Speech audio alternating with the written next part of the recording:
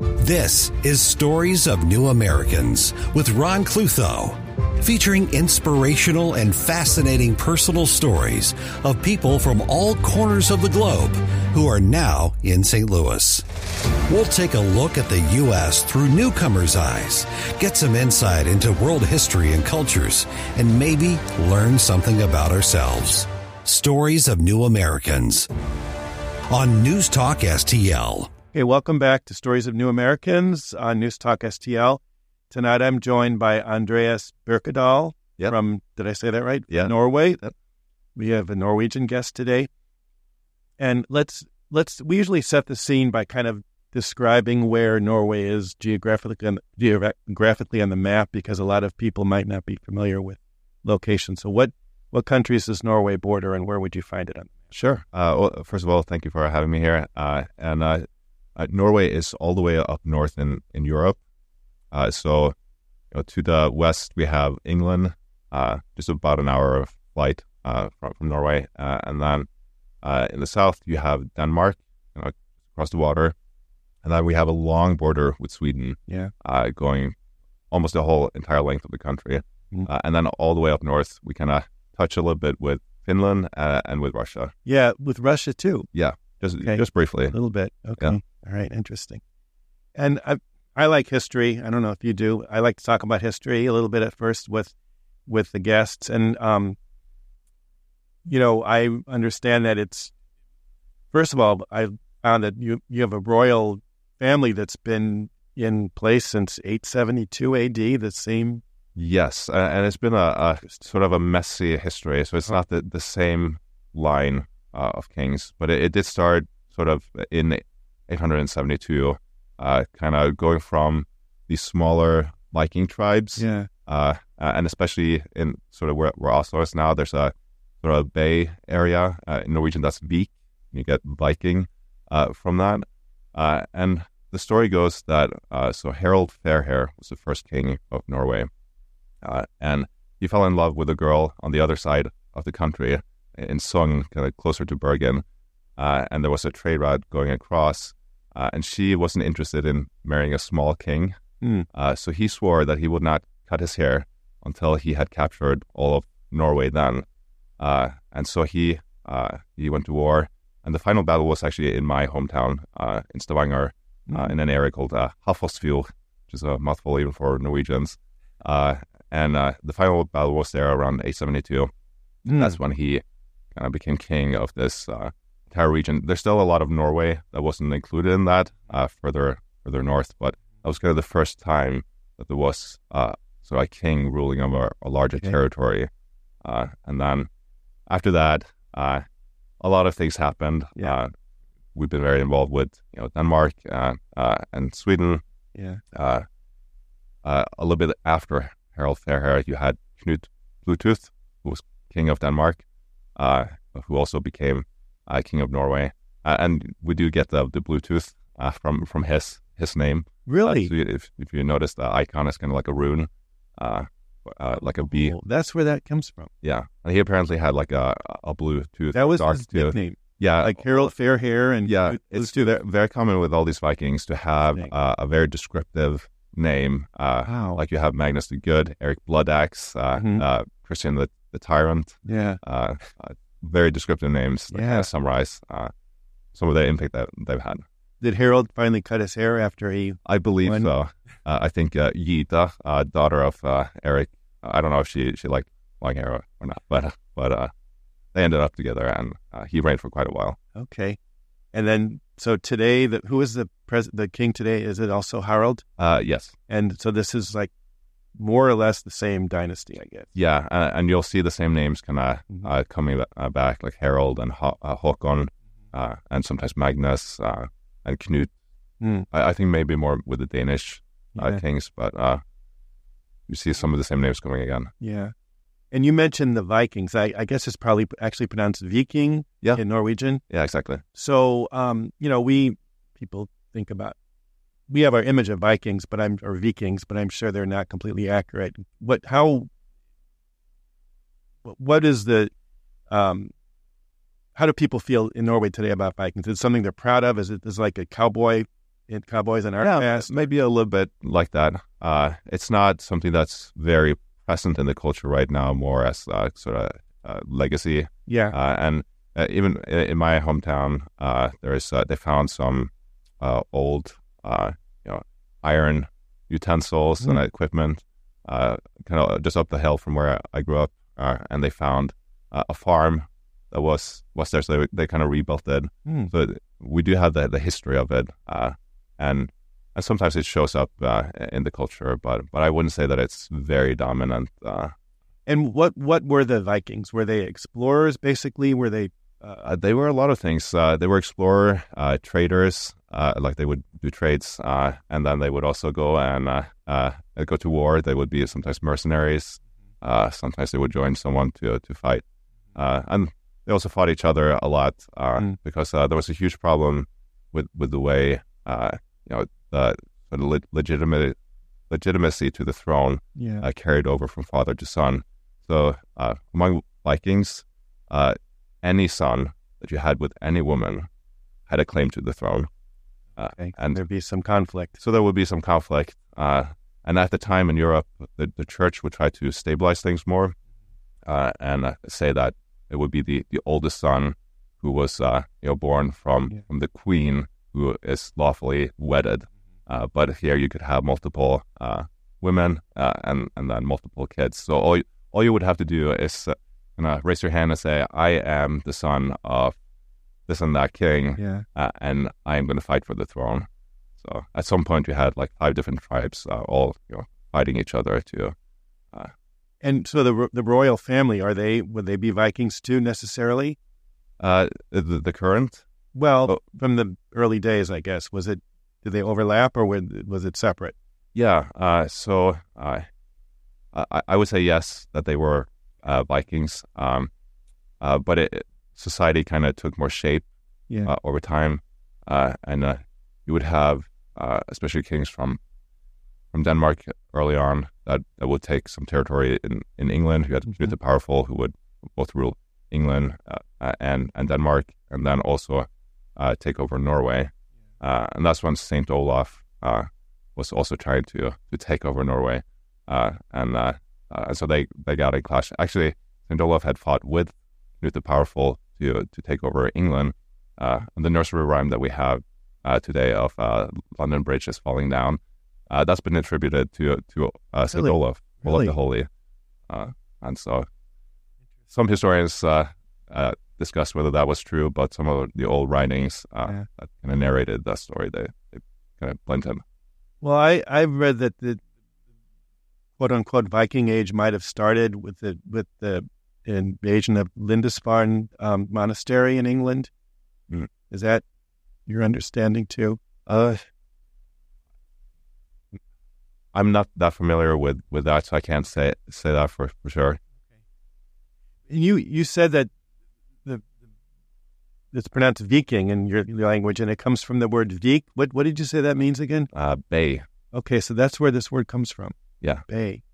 Yeah. Interesting. And would there have been Vikings also from Denmark and Sweden and other countries too? So it's not just a Norwegian thing? Yes, that's right. Interesting. Okay.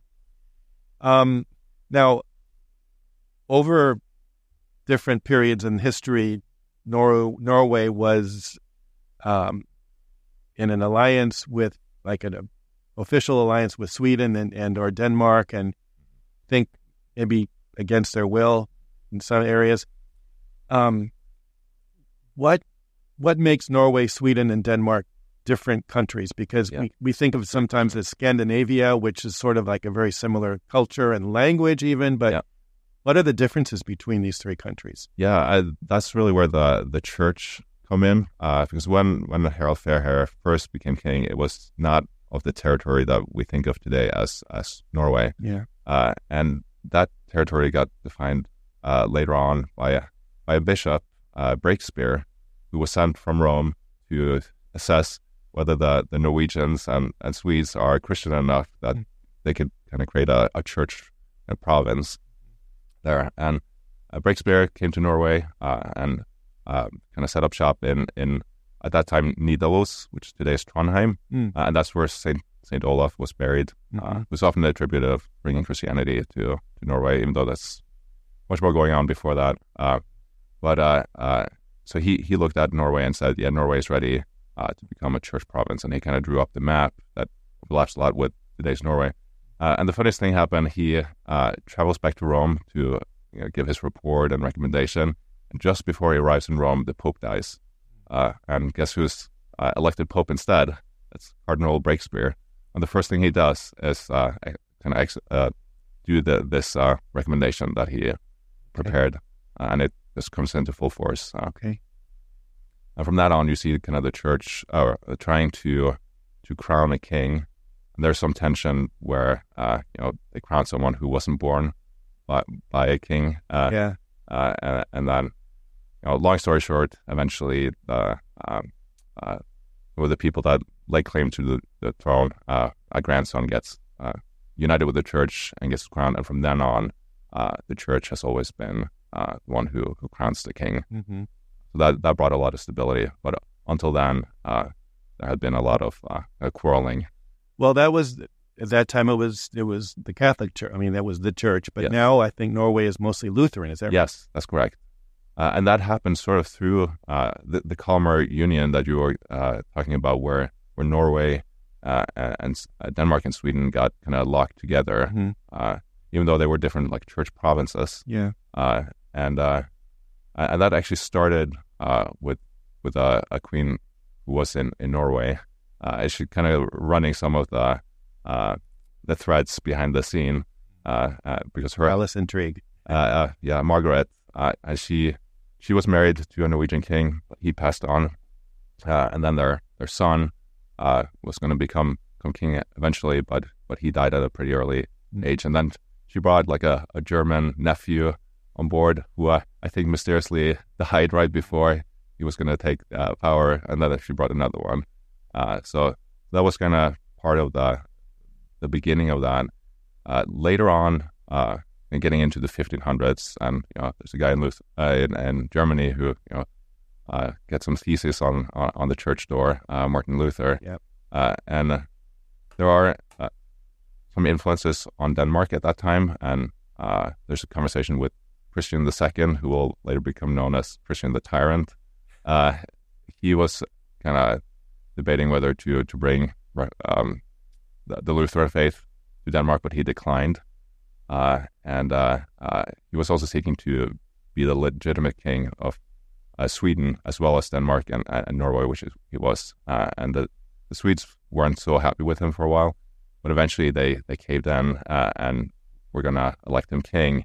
And he had read Machiavelli prior to that. I probably considered him an educated politician, and he did something that has later become known as the bloodbath in Stockholm, where he had all the clergy, all the noble people, and they were celebrating for 3 days, and then on the fourth day he shut the doors, and it was a bloodbath. And that actually deposed him of king eventually of Denmark and Norway, and then one of his relatives from Holstein became king instead, and he brought with him the Lutheran faith. And so he just instated that, and actually most clergy just went along with it. I think there were three priests in Denmark who abdicated, and then one in Norway, and the rest of them just kind of switched over. It's like that. Yeah, so it's a weird situation where the clergy suddenly became Lutheran, but most of the farmers were still Catholic at the time, and so there have been a lot of conflict because of that. Yeah. Even up to the 1700s, I think that was the last time a priest was killed because they said he spoke badly of the Virgin. Oh, so it would be common in some churches to have like an escape route in the back behind. Really? Literally? So that if the priest spoke badly about something, then he could escape. Okay. Yeah. We need to take our first break here, Andreas. So we'll be right back, and then we're going to talk more about your personal story of coming here. You're listening to Stories of New Americans on 101.9, 94.1. Stories of New Americans with Ron Klutho on News Talk STL. Det finns en fryd I kjøresiv, I hver antydning av et liv. Det står en lyd fra fuglatrekk som sier alt skal falle vekk. Stories of New Americans. Brought to you in part by Arnell's Hardwoods. For all of your laminate and hardwood flooring needs, call them at 314-397-3252. Stories of New Americans. Brought to you in part by the Indoor Comfort Team. For all of your heating and cooling needs, call the Indoor Comfort Team at 314-230-9542. Det finns en klang I malm og løv som sier alt skal bli til støv, som nattens hov skal alt bli glemt. This is Stories of New Americans with Ron Klutho on News Talk STL.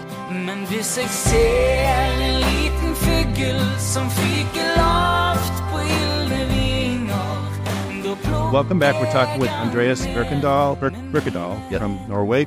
And I was curious. We talked a lot about how Norway has been in alliances and kingdoms, I guess, with Sweden and Denmark over the years. And I'm wondering how different linguistically and culturally these three countries are. Yeah, we are quite similar to each other, both in language and culture. And we're close enough that we can understand each other, but sometimes it can be hard. And we actually just switch over to English sometimes because that's easier and we can make sure that we communicate. Sometimes we can even have the same words and they can mean something completely different. Can you think of an example? I spoke with one Swede who had just come to Norway and there was some kind of demonstration in Norway that was kind of getting a little bit rowdy and the police was there and he said, "Ha det rolig," and the word rolig in Norwegian means calm, like calm down, but in Swedish it's like have fun. So he was just thinking, what kind of crazy country is this where the police is asking these protesters to just have fun? Go at it. Yeah. Interesting.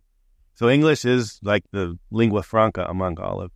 Yeah, we all learn English in school. I think from about fourth grade. Okay. Roughly. And then we'll have at least in Norway, we'll have a third language later on. Oh, what? Do you have a choice? Yeah, usually it's German or French. I think sometimes Spanish too, kind of depending on where you go. Okay. Now tell us again where you were born in Norway. In Stavanger. Okay. So Norway kind of looks like an arm if you look at the backside of your hand. Yeah. So you have the hand, and then it curves all the way up the arm, and then up to your shoulder. That's where kind of Russia and Finland are. And so I'm from kind of southwest, down by the pinky, if you can imagine that. Okay. So I'm on the coast there. And you grew up there? That's where I grew up. Okay. What was the climate like there? Was it? It's pretty even. It's usually between 40 and 70 degrees Fahrenheit. And it's not as cold as you would think because we do get the Gulf Stream that kind of heats up the coast from Florida. Oh, yeah. We have this image of Norway as being frozen all the time, I guess. I guess in the north it could be. Oh, yeah. There it can get really cold. Yeah. Well, talk about your childhood growing up there. What was like as a kid in that town? School and hobbies and. Sure. Yeah. Thinking back on it, I had a lot of freedom to just go out. There was a wood right by some woods where I grew up, and I would go in there and try to like build a cabin every now and then, or I could go down to the coast and try to catch like hermit crabs. And, you were close to the coast? Yeah. So I would go down there. I would go swimming, try to avoid some of the jellyfish there that can really sting you. But it was great. I could catch shrimps with my hand and release them out, and then we would also get up into the mountains a lot and hike, pretty much all day. And you can pick fresh blueberries up in the mountain. So great. That's a really great part of growing up, and then also skiing during the winter. Yeah. Basically, there's almost like a Norwegian image that, like, once you're born, you don't wear anything except skis. Yeah. You're kind of born with skis. Yeah. And so it's just a part of the culture. And, even when you're maybe only a few months old, we'll take our kids out in like a backpack or in some kind of thing that you can pull like a sled and just wrap up very, very nicely in warm clothes. And then you just head into the mountains. Yeah. Norway always dominates in Olympic Games with skiing and skating and a lot of those winter sports. Yeah. We've done pretty well with that. We do kind of the opposite with Summer Olympics. Yeah, well. But if we can have one. Yeah. Well, did you have brothers and sisters? Yes. I have an older brother and then an older sister and younger sister. Actually, both my older siblings have been in the U.S. As exchange students. Okay. But they went back, and I ended up staying. Yeah, we're gonna get to that in a minute. What was it like in your school? Did you attend a public school or a Christian school? I went to a public school. Mm-hmm. What was that like? Well, I wasn't personally a big fan of school. In the early days, but the further I went, the more I enjoyed it. But thinking about it was really good. We have these usually windows along the classroom, so you could look out. Good teachers. How many kids would be in a regular classroom at the time? I'd say about between 20 and 25. Just last week I had an opportunity to go visit the elementary school that I attended many years ago, and we had 35 students at the time in a class. I went to my old second grade class. Looking at it now, I can't believe we fit that many people in that class, but we did. And they have half of that now. Wow. It still seems crowded. Yeah, for sure. It's a hard job to keep track of that many kids. Yeah. Did you play soccer too as a kid? And I did play soccer. That's kind of the sport that everyone plays, and you can barely get through your childhood without playing on a team. Is soccer bigger than skiing in Norway, or are they? I say it's more popular in terms of everyone does it. Skiing, it's something that most people do, but we do it recreationally and not competitively. So we all compete in soccer, but few of us compete in skiing. There are any other sport is kind of a niche. Yeah. So I did ping pong at some point and kickboxing even. Really? And enjoyed those. What about basketball? You're pretty tough. I played basketball with a friend, but I don't think there was a team when I grew up. Actually. Okay. I might have considered that if I... In high school, did you have organized sports teams, and like in the United States where football, soccer team would play against another school's team, or not? Not so much. Well, actually, no, we did. And I did play on the soccer team. It's not as big of a deal there. Usually you'll have like 3 or 4 people watching. Yeah. And it's just you show up in any kind of weather. If it's raining or snowing, and you just play it. But there's not that much prestige around it. You said a couple of your siblings came to the United States as exchange students. Was that in high school?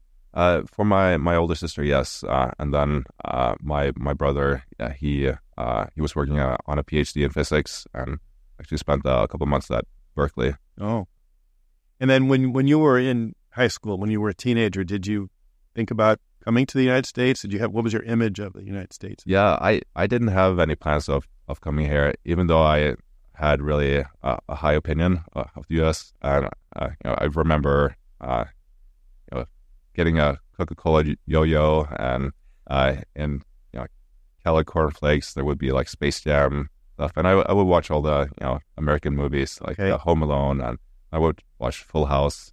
So a lot of good quality things that I really enjoyed in my childhood, but I never thought that I would end up here. And sometimes now when I'm driving around, it's just I think back at my old self, and like it's so weird to not be in a completely different place. Did you travel around other countries in Europe before you came here as a young adult, or Yeah, in Europe, I've gone a couple of places, Latvia and England, and then also to other places like Turkey and Crete. So interesting. Yeah. Okay. Now, obviously, you did come to the United States, and let's talk about how that happened. After you finished high school, you went to university, I guess, and then let's talk about how that eventually led you coming here. Yeah. After high school, I went to seminary and got a bachelor there, and then I was also working on a different bachelor in philosophy, and then I was going to start my master's, and I learned through my church I had like a supplemental training program that had a connection with St. Louis, and so that it opened up a possibility for me to do part of my master's in the U.S. Okay. So I did actually travel for a few days the year before to visit a couple of places, and then I ended up at Concordia here in St. Louis. Okay. And then were you planning to become a pastor?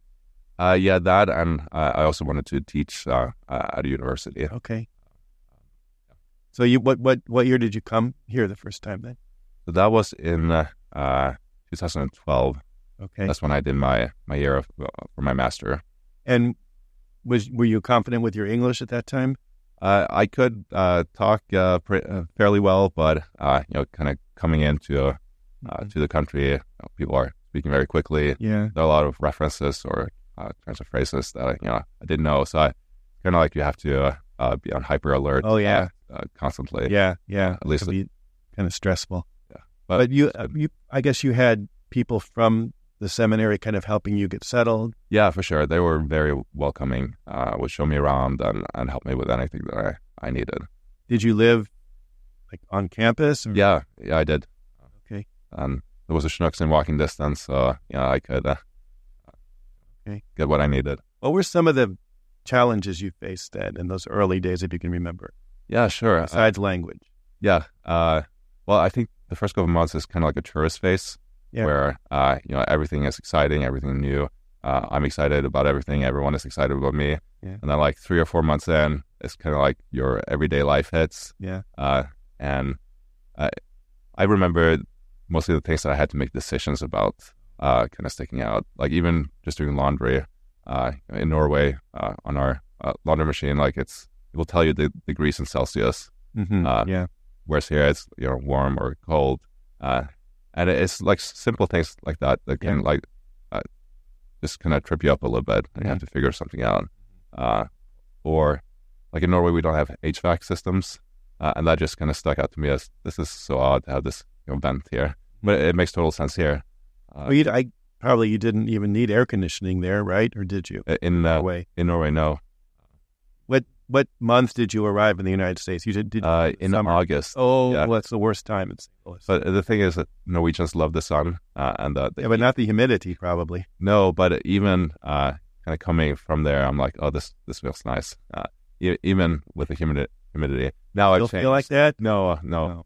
But I would actually kind of I don't know if something happens to your nervous system, but like having cold air blown at me in the beginning was uncomfortable. Yeah, I guess so. But now I'm like, oh, this is relaxing. After you've been here for a couple of years. Did you feel welcome in the United States? Absolutely, yeah. That is, people here are so welcoming and friendly. That's been my experience throughout. Mm-hmm. And so, there was never a problem with that. Did, when you meet Americans, you speak English perfectly. I mean, there's a very slight accent, but do people ask you where you're from sometimes? Sometimes, or if it comes up in the conversation, they'll be like, "Yeah, I thought I heard something there." And then I'm curious, what do they ask, or what do they know about Norway, and what do they want to know about Norway from you? Well, usually they know about krumkake and lutefisk. We're going to talk about that. Well, actually, one of the first days that I came to the U.S., I spoke with someone, and he learned that I was from Norway, and he showed me his phone, and he had a background picture of this monument with our 3 large swords into the rock, and they're like 30, 40 feet tall, and it's a monument from Harold Fairhair. Oh, and I was like, that is like a 10-minute walk from where I grew up. really? It was so surreal to see that. How did he happen to have that? Had he been there? I think he had some Norwegian roots, and then he thought it was funny because it said, the caption was, Norway, a country so fierce that we stabbed the ground. Wow. Yeah. Okay. Well, now, you're not a pastor now, so let's talk about how your education and occupation sort of took shape and changed a little bit. Sure. So when I came, after finishing my master, I had to go back to Norway for a year to finish everything up. And then I had met the woman who's now my wife. So we had a year of distance. And then I came back for us to get married. And that year after getting married, it took about a year to get my green card. And during that year, I couldn't study or work. Oh. So I started just thinking about what are some fun things that I would like to do that I otherwise don't know. And coding was one of the big ones, and robotics. And I started to learn how to code just by myself. And that turned into a job eventually, and now a career. Okay, so you were just doing that to fill your time, but then it turned out you liked it, and you decided not to go into the religious order? Yeah, and I actually started a PhD at the seminary again, and this was kind of developing at the same time, and I ended up having a full-time job while I was working on the PhD, and I did all my coursework. At that point, I could decide to get a degree that's kind of between a master's and a PhD, or write the thesis, and then I decided that my life is taking such a different course now, and now I do software engineering full time. That's quite a change. All right. We need to take one more break here, so we'll come back and pick up this story in a minute. You're listening to Stories of New Americans on News Talk STL 101.9, 94.1. Stories of New Americans with Ron Clutho on News Talk STL. Det finns en fridigere siv I hver antydning av et liv. Det står en lyd fra fuglatrekk som sier alt skal falla vekk. Stories of New Americans. Brought to you in part by Samim Afghan Restaurant, featuring traditional Afghan cuisine and conveniently located on Manchester Road in the Grove. Stories of New Americans. Brought to you by Hacking Law for individuals who want to come and stay in the U.S. Hacking Law fights for immigrants every day. Visit them at hackingimmigrationlaw.com. Det finns en klang I Malmö och löv som säger allt ska bli till stöv. Som nattens rov ska allt bli glömt. This is Stories of New Americans with Ron Clutho on News Talk STL. Men hvis jeg ser en liten fugl som fyker lavt på ilde vinger, då plukker. Welcome back. We're talking with Andreas Birkedal from Norway, and we were just talking about how you came to study in the seminary, and then you wound up getting married and working in a different field. And how is your life now? Tell us about what your life is. Yeah, sure. So we have 2 boys and a third one on the way. About a month. So 3 boys. That keeps me pretty busy. And then I work as a software engineer now. So between my job and my family, there's a few house projects and a little bit of tinkering with electronics here and there. That pretty much fills my time. Are you teaching your boys Norwegian? I try to speak a little bit with them, but it's been hard to stick with it. Mm-hmm. So I do hope to bring them more to Norway, because the immersion really helps with getting the language. The only problem is that people in Norway are usually excited to speak English to you, so it can be hard to get that experience. Yeah. What are some of the differences between Norway and the United States, like cultural differences that you've noticed? Yeah, so Norway is a very homogenous people, I'd say, meaning that we mostly wear the same clothes, have the same education. We watch similar shows and have similar values with hiking and walking, and we all love being in the sun.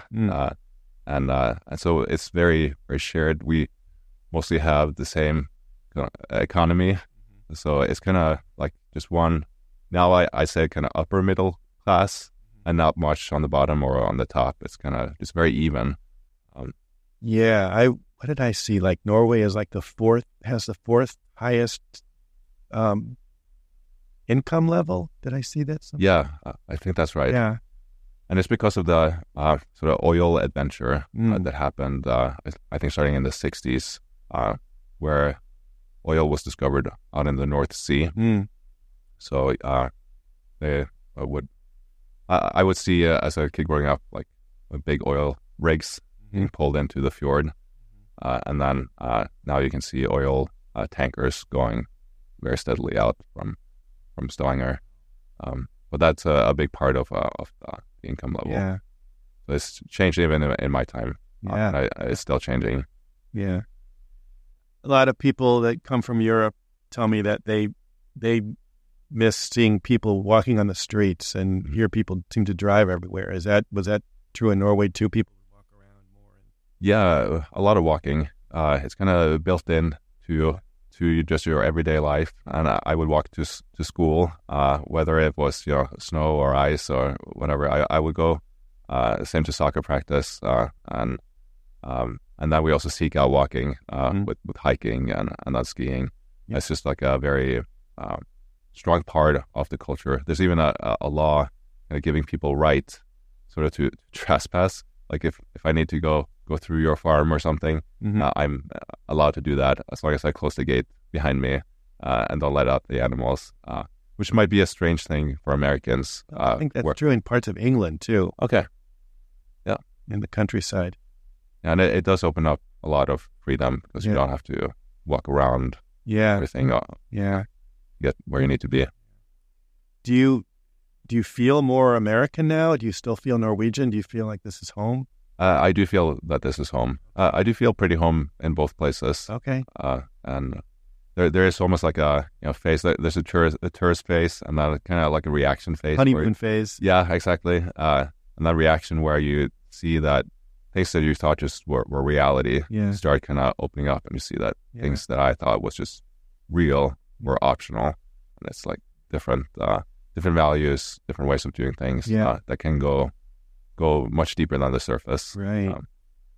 Do you have family back home still? So right, I guess your parents are there. Do you go back to visit periodically? Yeah, I've tried to do once a year, except for under COVID, and it will be harder now with more kids. But we did take the kids back last summer. Has Norway changed since you've been here? Do you notice when you go back? Yeah, I'd say so. I'd say every time I go back, there are more buildings, different kind of network of roads. So there's a lot of activity and a lot of electric vehicles because that's been really, the Norwegian government has been really promoting that with tax subsidizing and also some benefits in traffic where you can travel where the bus would go if it's so. Sometimes you can get past the line. Are there aspects of Norwegian life that you kind of keep here in your daily life?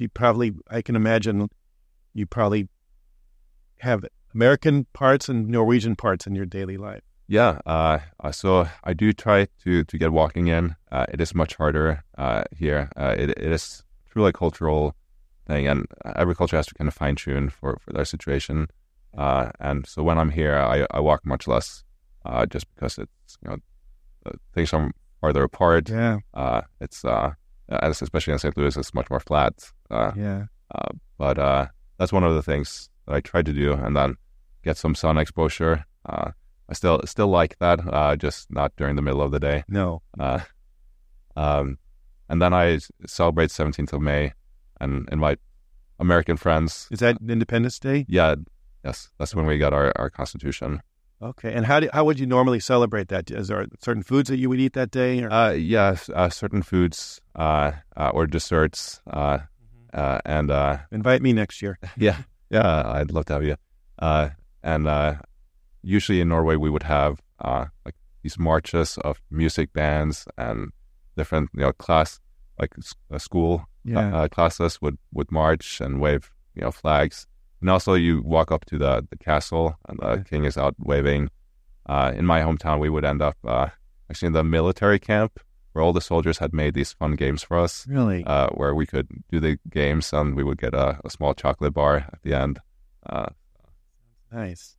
Is there a large Norwegian community in St. Louis? Not much. Very few. There is a small society that I've gotten to meet. And actually, one of the older gentlemen there went to class with someone that I knew in Norway. Not so many Norwegians in St. Louis, but in the U.S. as a whole, there are more Norwegians than there are in Norway, actually. Is that right? Yeah. Really? I know Minnesota has a lot of Norwegians, and I think I told you that when I was growing up, the family across the street from me was Norwegian. They were from St. Paul, Minnesota, but I guess they were second generation Norwegian, and they used to eat these inside lutefisk, lefse, and krumkake. Yes. And when they told me what lutefisk was, I couldn't believe it. So what is lutefisk? Well, so it's a fish that has been treated in a way so you can't really eat it anymore until it's been so dried out and salted that it's hard as a rock. And it was done to preserve the fish because when fishermen came back with a huge, catch of fish, they needed a way to preserve it. That's what they did. And usually you would spend a couple of days to hydrate it again and probably put some butter on to give it flavor. I don't think I've ever had lutefisk, actually. It's not considered a delicacy. Well, they told me that it was dried and then they would soak it in lye to rehydrate it. Yes. Is that true? I think that's true, yeah. I've never done it, but I've heard that before. But it's not one of the meals. To try it, but they said it's a tradition. And then talk about lefse and krumkake. Those are the other holiday dishes. Yeah. I like those. Yeah. Krumkake is like a cone-shaped kind of cookie that you could fill with cream or jam. That's really, really tasty, and we'd have that at Christmas. Uh-huh. And lefse is pretty good. It can be different kinds. Usually the kind of dessert variation is that you have 2 layers of lefse, and in between them you have butter with sugar. And it's basically made from potatoes, right? Yes. There is the potato lefse, which is a little bit more kind of coarse, and then you can make the dessert one more from wheat. So that's a little bit more pleasant to eat. Yeah. The other thing that family taught me was a Norwegian word, ufta. Yes. And they told me that was an all-purpose word that has many meanings. Can you talk about what that word? Yeah, it can pretty much fit any situation. The most common one would be if something went wrong. Mm-hmm. It's oh shoot, or something that's not offensive or anything, but it's a way also to empathize with someone who might got in a bad spot or something. You could say ufta, or you hurt yourself ufta. Yeah, interesting.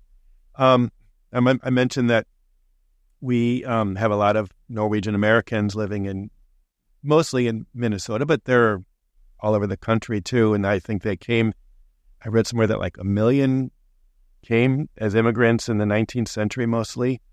Yes. End of 1800s and beginning of 1900s. Yeah. It was a huge amount of the population that went to the U.S. Would that have been because Irish people came here because of poverty and the potato famine? Was there a reason why Norwegians came? That was part of it, and that I think it was reaching a point of overpopulation with some of the farms, because Norway doesn't have a lot of farmland. There's a lot of rugged mountains, and so sometimes you can see a small patch of land that you can grow something, and then it could go miles until the next one. And so the dream of America and the wide open field. Yeah. That sparked, I think, a lot of adventure for people and a lot of possibilities and hope for the future. As well as there was some religious freedom too, even though in the Constitution, it's kind of spelled out. It's spelled out that this country is going to be Lutheran, but it's going to be more free. There wasn't enough really freedom for at least kind of lay people to congregate and speak freely, and so there was actually a large amount of Quakers in Norway, kind of imported from England, and pretty much all of them left to the U.S. So Norway is today predominantly Lutheran? Yes. Are there Catholics still there too? I say those are mostly coming from other countries like Poland or the Philippines. Yeah, I wanted to talk about that too. Because Norway is receiving immigrants now from other countries. Yes. Is it refugees mostly or other EU countries? I think mostly refugees. Okay. I think they got a lot from Ukraine. Interesting. In the beginning. And then a few years back, there was also a lot of immigration into Europe. And like from Syria and Afghanistan? Yes. Norway received people from those countries? Yes. How has that gone? From what I've heard, there are a lot of challenges with it. Norway is a very homogenous culture, and so it's difficult when you don't have shared values. When a society is kind of built around those shared values, but I think it's gone pretty well for that, and I think Norwegians are very happy to help and to work out some of those problems. How many Ukrainians have come? I really don't know. Should look that up though. But I do remember when I was there this summer that there were every newspaper kind of had some information about everything going on. What's the best and the worst thing about living in the United States for you? I'd say the best thing is the people. I really like talking with Americans. I think it's very easy to have a conversation. And in Norway, people are very nice, but tend to be a little bit more kind of private or reserved. Where Americans are very kind of open, and so I think that's my favorite among a lot of other things that I really like here. Okay, is there anything that's bad or challenging, difficult? There are things where there's both a positive side and a negative side. One of the things that struck me in the beginning when I came here is like going to just buy groceries, and you have like 20 different versions of salami or something. And figure out, okay, I want that one. Whereas in Norway, there might be like two different options. And so grocery shopping in Norway is like you get in and you get out. You get exactly probably, I imagine that they don't have huge supermarkets like we do here. They're more small, I guess. Yeah, usually they're smaller. There are some that are fairly big, but those are far and few between. Do you have outdoor farmers markets in towns too? Yes. In Stavanger, where I'm from, they will have sometimes down in the center. Mm-hmm. Okay. I'm getting the high sign that we're coming to the end of this. But is there any like final thought you have? Anything you would like to say to our listeners about something you've noticed about America that maybe we don't notice about ourselves, or just words of wisdom that you'd like to share? Well, one thing, Norway shares a special bond with the U.S., partly with our Constitution, because that happened in 1814 after the independence of the U.S. And I think we took some inspiration from that because our first article is that we're a free, independent, indivisible country. Okay.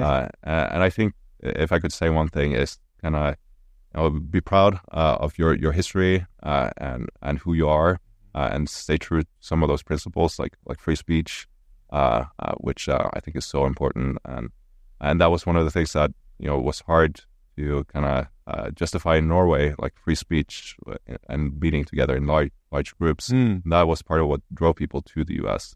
Really? It's very attractive to me to have a strong U.S. that believes in its fundamental values and that stay true to that. Well, that's a great way to end this. That's I agree. Words to live by. All right. Well, Andreas, thank you so much for coming. It was really interesting hearing the story. I appreciate your time. Enjoy the summer. I know you like sun, so you're going to be in some. Yeah, just a little bit now. Yeah. Okay. All right. You've been listening to Stories of New Americans on News Talk STL 101.9, 94.1. Thank you for listening. Stories of New Americans with Ron Clutho on News Talk STL.